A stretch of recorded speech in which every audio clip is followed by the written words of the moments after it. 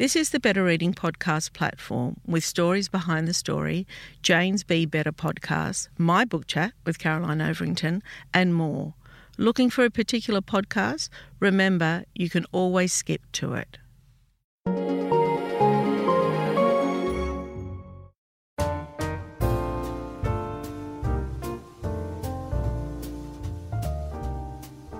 Welcome to the Better Reading Podcast, Stories Behind the Story, brought to you by Belinda Audio. Listen to Belinda audiobooks, anywhere, everywhere. Hi, this is Cheryl Arkle from the Better Reading Podcast, Stories Behind the Story. We talk to authors about how they came to tell us their story. Cassandra Austin, welcome back to Better Reading. Thank you. I'm delighted to be back. Yeah. Now, we've got you back for a reason. I'll tell everybody that we met recently, you and I, in LA, which is where you live, and I was travelling. Actually, we've done that almost every time I've been to LA. Yeah. It's just a lovely thing, isn't it? It feels special. Yeah, really special. And I remember when I first saw you in LA, your home, we did a Facebook Live back then because we didn't have podcasts. And that was your first book, wasn't it? It was. Yeah, that's right. And that was 2017. That seems like a long time ago now. Look at everything you've done. Look at everything I've done. And the world's a different place. Completely. Cassandra is a homesick Australian who lives in LA, as we said. She's there with her husband and children. She's the author of two books. She worked as a criminologist and a documentary filmmaker before deciding to pursue a career in writing. Now, that's what we're going to talk about, how difficult that career in writing is. Because very recently, when was Mother released? Because we recorded a podcast around then, didn't we? You did. We recorded it in July in 2021. It came out in April 2021, so a year and a half ago. Yeah, right, okay. So you've written two books. What was the first book? So three, actually. Three? George, Seeing George, and then All Fall Down, and then Like Mother. Okay, so we must have met for All Fall Down. Yes, that's right. The first one was 2004, so it was a long time. Yeah. Okay. All right. And then when we met very recently, only a couple of weeks ago, you were talking about the challenges of writing and whether you wanted to pursue writing or pursue some kind of other creativity, and that is being a potter. Right? Yeah. And I found that conversation very, very interesting. So that's why we're here recording a podcast. So do you want to start talking to me about that? Look, I think that I was always a little bit interested on the side on ceramics. And I think like most people, if you have one work life, you have your hobbies. And maybe that's making some sourdough, maybe that's gardening, maybe it's fiddling around with a motorbike, it's anything. And then over the pandemic, what happened was I was exposed to much more time in relation to my little hobby, and it sort of took over for me. It's such it's wordless, and for me that became enchanting, having been a writer now since the early, 15 years, I guess it is now, maybe getting close to 20 years. First tell me how you came to writing, and then I want to know when the hobby started to become more than a hobby. Oh, gosh. Okay. So I came to writing. I'd moved across to this country, to LA, and at the time we were waiting for a visa for me. I wasn't legally able to work here, and my husband said to me, "You've always wanted to write. Here you are. Here's your opportunity." And so I started writing and completely fell in love with it and became obsessed and just thought I was the luckiest woman on the planet to be able to do this. I really, really loved it. And then, like anything else, I suppose, once it becomes a job, once it loses that status of being something that you dream about and something that you're waking to get up to do every morning, and it becomes something you have to do, and it becomes something that you're doing for money, then your relationship with it changes. Some of the magic and some of the pure joy leaves it, and that's necessary. You become a professional. That's all that is. But of course, then it means then I pick up something else to give me that sort of irreverent joy, and it was pottery. I started putting my hands into mud, something that was not rearranging words on a page, not trying to capture psychological states, not trying to see if I can paint a picture for you in your mind on the space of a room or on what someone's wearing or on their attitude, just with some gestures that I'm putting on the page. So when I was free from that with pottery, putting my hands, and of course I made so many mistakes. I'd throw these pots and they'd fall off the wheel or they'd blow up in the kiln or they would, but that became enchanting to me. That became, what magic is this? And now, of course, I'm 2 or 3 years down the track with pottery, and it's starting to become more of a job for me, I guess, in a way. My proficiency means that I'm starting to want it to earn some money for me and to try and be professional doing it. So it's been very interesting watching that. I want to go back. So some people listening, right, are aspiring writers. Right. And some people would say, well, you were lucky to get published, because that's not an easy path for a lot of people. I agree. Yeah. And you get published and that takes the magic out of it for you? Is that what I'm hearing? It's taken 3 books to take the magic out for me. And I'm not sure the magic's not gone, because I will say, just before I saw you in Los Angeles, I had a dream where a short story came to me and I had to get up and write it down. And I just started redrafting the first draft I've got of the next novel that I've written. So it hasn't gone, but I think that, it's like the first blush of a romance. You're infatuated with someone. You want to see them all the time. Their opinions are always new to you. You're delighted with them. And then the reality of them being human or of writing being a profession sets in, and it's hard work, and you're forcing yourself to sit down at the table, and you're forcing yourself to stay in the headspace and give it the time and the attention that it needs. It's no longer a romance, and it's work. So I think that it's true that I feel always very blessed to be able to write, and I do feel lucky to have been published. I think luck plays an enormous role in this industry. I think that you need to get out and meet people and put yourself in the spaces where luck becomes opportunity. But I don't kid myself that luck plays a role in publishing or in anything else that we do, really. Do you want to talk about the making a living side of it? Because we touched on that when we were together in LA. And tell me how that has influenced some of your decisions. Because it's the reality of it, right? Absolutely. I mean, this is a profession. I'm not doing this as an amateur. I'm doing it now as a professional. I mean, that's one of the lovely things, isn't it? The meaning of amateur is to do something for love. So you're not looking to have an economic return. Once you are professional, that's all about earning in relation to whatever it is you're doing. So once I became professional, then yes, I have to start looking at the earnings connected with writing.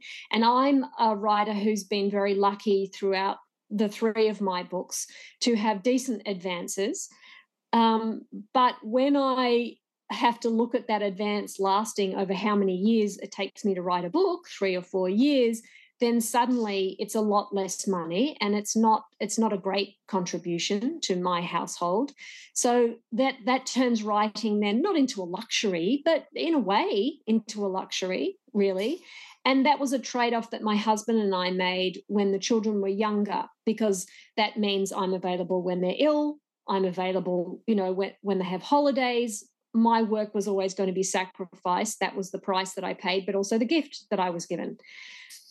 As they've gotten older and, times have changed, things are more expensive now, we all know it. We're all in a pandemic and with inflation the way it is, those same decisions don't really work in the same way. So I had to be a little bit more demanding of either the writing or of myself in relation to earning an income. And I think a lot of people write part-time and have to manage their love for writing that way. I think that's mostly what happened. So when I found that my hobby was able to earn me money and actually earn me money better money probably and more quickly, it was just logical that I was going to be turning more towards that. And I love it as well. So that certainly helps. But then it's a balancing act. But I think that what will happen, well, I hope what happens is that I end up with what do they call that? They call that companion planting or a sister garden, where you have the corn and the beans going together. I hope I can manage that. I hope that I can have writing and pottery going alongside, and that I can use one to support the other with incredible communities, but also just such a different way of seeing the world. You know, I'm not trying to psychologize with pottery, but I am trying to give you an aesthetic or give you a feel of glaze or make you feel something. And that's what I'm trying to do with writing as well, make you feel something, push you a certain way, open your mind in a certain way. So I think there's the language, I think they can speak to each other, those arts, all arts can. I think I definitely think I agree with you there, and there's something in that. Another conversation that we had, you and I, about the pottery was, and your love of it, and your beautiful pieces that I saw in your home, and Thank the one you. That I brought back with me, which I adore. We talked about the uniqueness of making each piece, right? And then we talked about, remember that? And then we talked about if then you had to start making it to order, which that change the experience because that would be maybe more of a production line. Talk to me about that.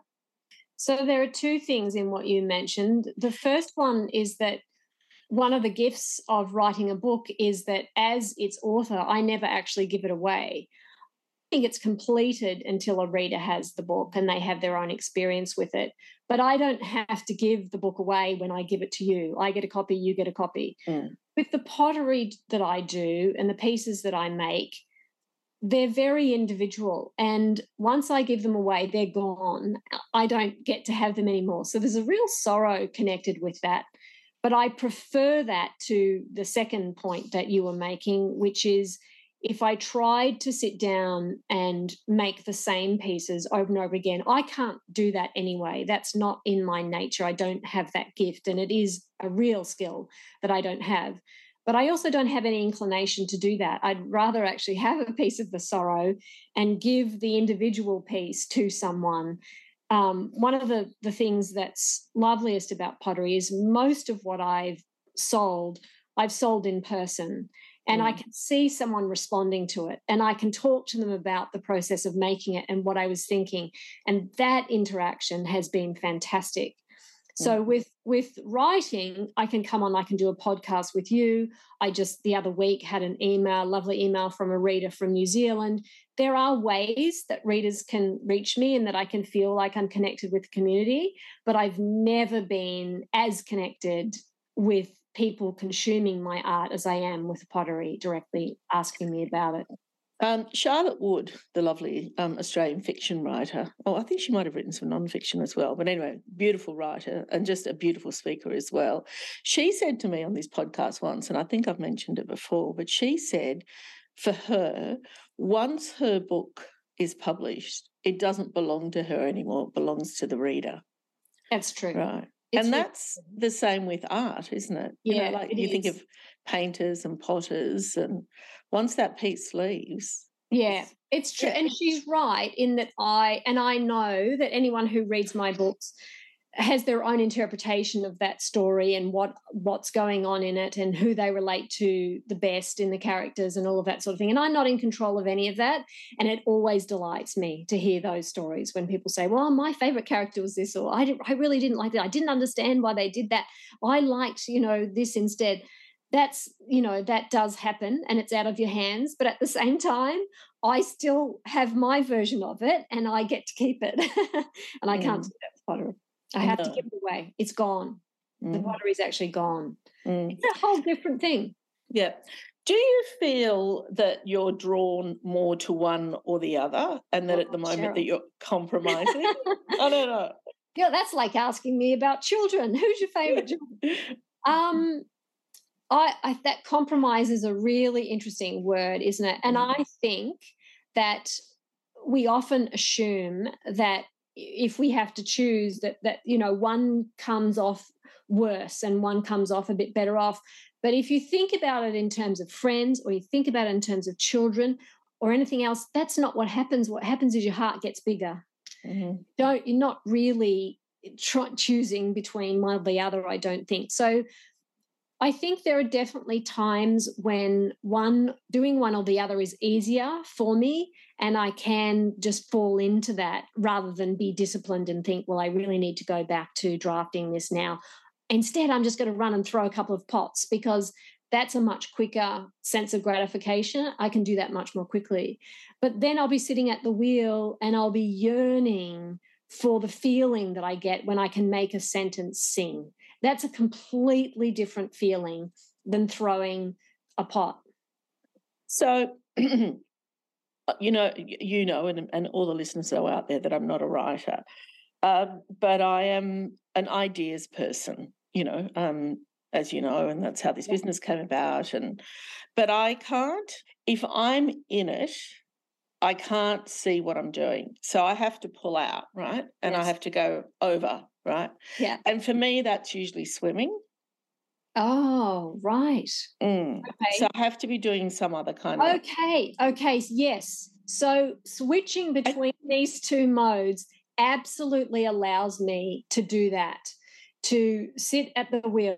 Is quite meditative, and you can be thinking whatever you like. I can be listening to podcasts, or I can be ruminating on a plot problem or on a character. And because your hands are so engaged, yes, you're free. Your mind is free. Absolutely. That's true. It's a little trickier when it happens the other way, because I just want to go and do it. If I'm sitting at the computer and something comes to me about pottery, then I just want to close the computer and go. Yeah. So well, that was my next question, right? The discipline now kicks in. Right. Of how much do you apply to one or the other? Or because, you know, there's often that that romantic notion of writers, you know, they write when, you know, writing comes to them. When it's no, of course. You know what, you can't afford to do. It's a job. It's a job. And it's still, yes, we wrap it. Of course, we wrap it in this gauze of romanticism, because that helps you get through it. It's an incredibly... I've got a neighbour of mine who's been an actor for many years, a terrific actor, and she's just decided to sit down and write. And she'll do it. She was a journalist before, so she will definitely do it. But she was talking to me about how she can't believe that she has to clean the house first, or that she has to read everything she's done before she can write the new paragraph today. And I just laughed with her, and I said, of course, whatever the tricks are that you have to do to get yourself seated at that page, that's what you're doing. I used to have to say to myself, you're not writing today. It's fine. You're just writing one sentence. One sentence. And after you've written that sentence, you're off, you're done. I'm happy, said the little critic inside myself. And of course, once you write one sentence, you write two. And once you write two, the third one comes along. So, but it is for some whatever reason, you have to trick yourself into it, I think. It's a funny thing. I used to often, and I've heard I've had so many conversations with different people, and not just writers, with artists and all sorts of people. And people say that, you know, just get a part-time job, right? Get a part-time job and then write at night, or get a part-time job and write in the morning. But it's not as simple as that, is it? Because, you know... Well, it's not as... look, if you're a full-time carer for children and you're maintaining a house, I mean, I know that we like to think women can have it all, and, you know, the pill and feminism have given us everything. It's a hard slog. It's not easy. So, yes, you can get up early in the morning and you can do your 2 hours if you can possibly do that, and then turn to the other things you might want to do, like a part-time job. But don't kid yourself about how much longer it will take then to do everything, and be fine with that rather than punishing of yourself, because it's a job. It's not easy. It's not an easy thing, whether you take something else part-time or not. I think when we spoke, you were saying that once you started the ceramics, that it was going to be there was going to be it. You'd given up on writing. That was the end of it, never to be seen again. Am I going to sit in front of in front of a blank page and write a book. And by the time I got there to see you, of course, you pulled out your computer and you said you were writing something. Tell me about that. Was that like a tug and pull with yourself? Tell me about that transitional time. I think it was, and I think it was also just, there's some relief about thinking, well, I don't have to go back to that now. I've chosen this other path. It's okay. And let's look at my history. I was a criminologist for 10 years. Then I worked in film, then novels. Now I'm doing ceramics as well. Clearly, after about 10 years or so, I have a desire to do something else as well. But underneath all of that, I will say I've always wanted to write. I wanted to write ever since I was a child and got lost in books. And you said to me at the kitchen table, have you really, though? Have you really left that behind? And I don't think I have. I don't actually think I can. I don't know that it's actually much of a choice. I think I will keep writing. But the nature of it, how it will look, will be different. Why? Well, because I have another mistress now. A mistress who... A competing mistress too. That's right. And who gives me rewards on a much quicker time frame. So I can write a draft of a novel fairly quickly, but the redraft, the second draft, the third draft, they take me a lot longer. So we're still talking 2 to 3 years between book turnaround times. Now I can throw a pot on the wheel in a day. I can get it back from the kiln in 3 days and have it I can have a fully functioning pot in 2 weeks. And then I can look at it and say, well, I don't like this, so I'll change it and throw another one. So that's a very different art form. That's a really different pleasure. But I think that what potting has taught me is that I also like a long-term cycle. I also like delayed gratification. I also like getting into the weeds with writing and really spending a long time on something. So I suppose that the two work together because they really feed both sides, that instant dopamine hit and the longer term gratification of sticking with something and really wrestling it to the ground. But also I think that, that one feeds off the other in a way, like when you are making a ceramic pot and your mind is, wandering or not, whatever you call that position of, not, I feel that when I'm swimming that I'm not thinking of anything, but you actually are, Yes. And does that then feed your writing? Yes, it does. I definitely think when I was swimming, I used to swim as well, and I found it very meditative, but I found it very meditative because it put me in a certain state that allowed me to very calmly look at things that if I wasn't in such a whole body meditative state, may have panicked me or may have frustrated me, or maybe I just would have chewed them over without getting anywhere. And so pottery does offer me that. It definitely slows everything down for me, and it allows me to do what you were saying, pull back a bit, have a look at the whole picture if you possibly can. Yes, it even though it seems to be the instant gratification churning, it actually slows everything down. We've talked about a sense of belonging over the times that we've known each other. We didn't talk about it at our last meeting, but I went away thinking about it because remember when I asked your lovely husband, Adam, if he liked Australia, and I thought he gave me a roundabout answer, and so I pondered on that when I was on the plane coming back to San Francisco, and I thought I didn't ask you how you were feeling about that because you have a strong sense of place with your writing. Talk to me about that and belonging. I do. I think that's part of what drove a lot of my writing for a lot of the time was I was bringing Australia to me with the scent of eucalypts or the sound of children on a playground or any of the things that I associate and remember vividly from living in Australia and my childhood and etc. So I think that's how I sort of started with it, and that it held Australia close for me when I couldn't be there, which I wanted to be, frankly. And then the pandemic shifted all of that for me because for the first time I wasn't able to visit Australia. I didn't get back to Australia for 4 years. 4 years to see my folks, 4 years to see my siblings, 4 years to be in the place of my birth, which was a lot for me. For other people, they wouldn't care less, but for me, that was a lot, and it changed my relationship to America as well. It altered it. I became anchored. I couldn't shift.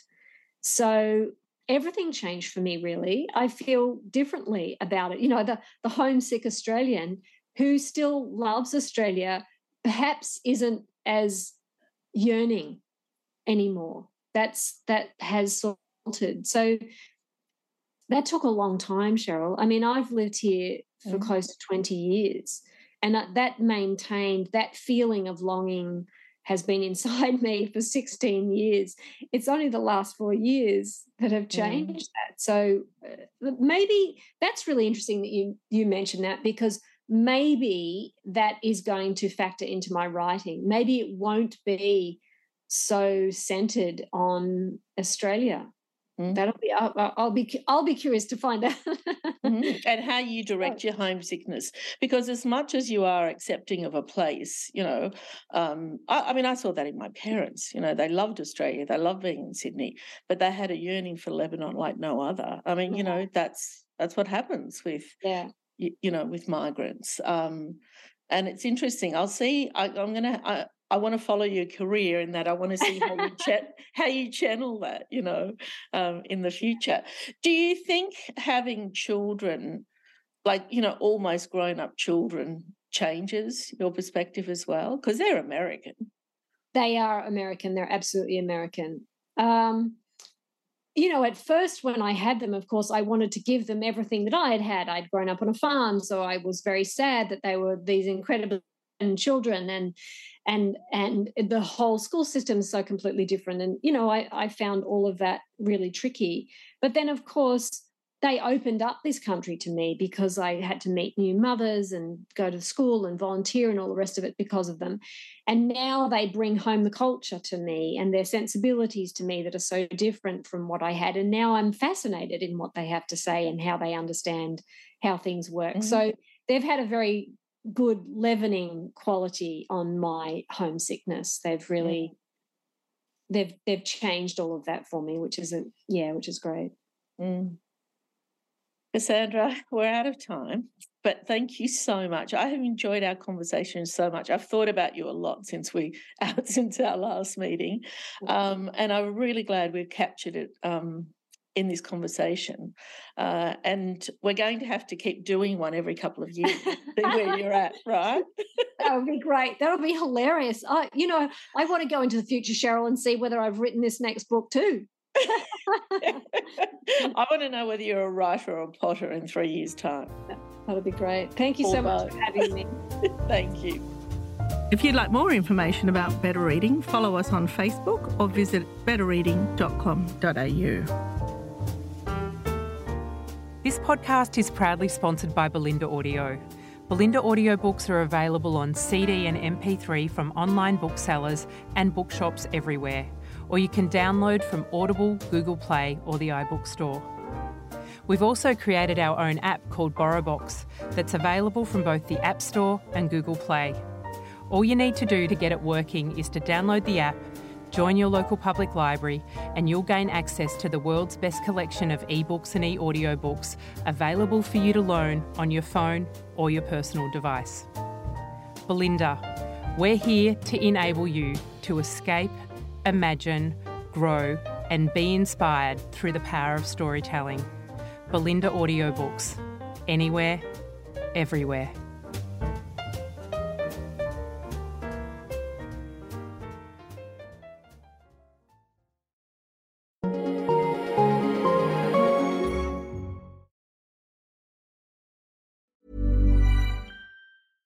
Imagine the softest sheets you've ever felt. Now imagine them getting even softer over time. That's what you'll feel with Boll & Branch's organic cotton sheets. In a recent customer survey, 96% replied that Boll & Branch sheets get softer with every wash. Start getting your best night's sleep in these sheets that get softer and softer for years to come. Try their sheets with a 30-night guarantee. Plus, get 15% off your first order at bollandbranch.com. Code BUTTERY. Exclusions apply. See site for details.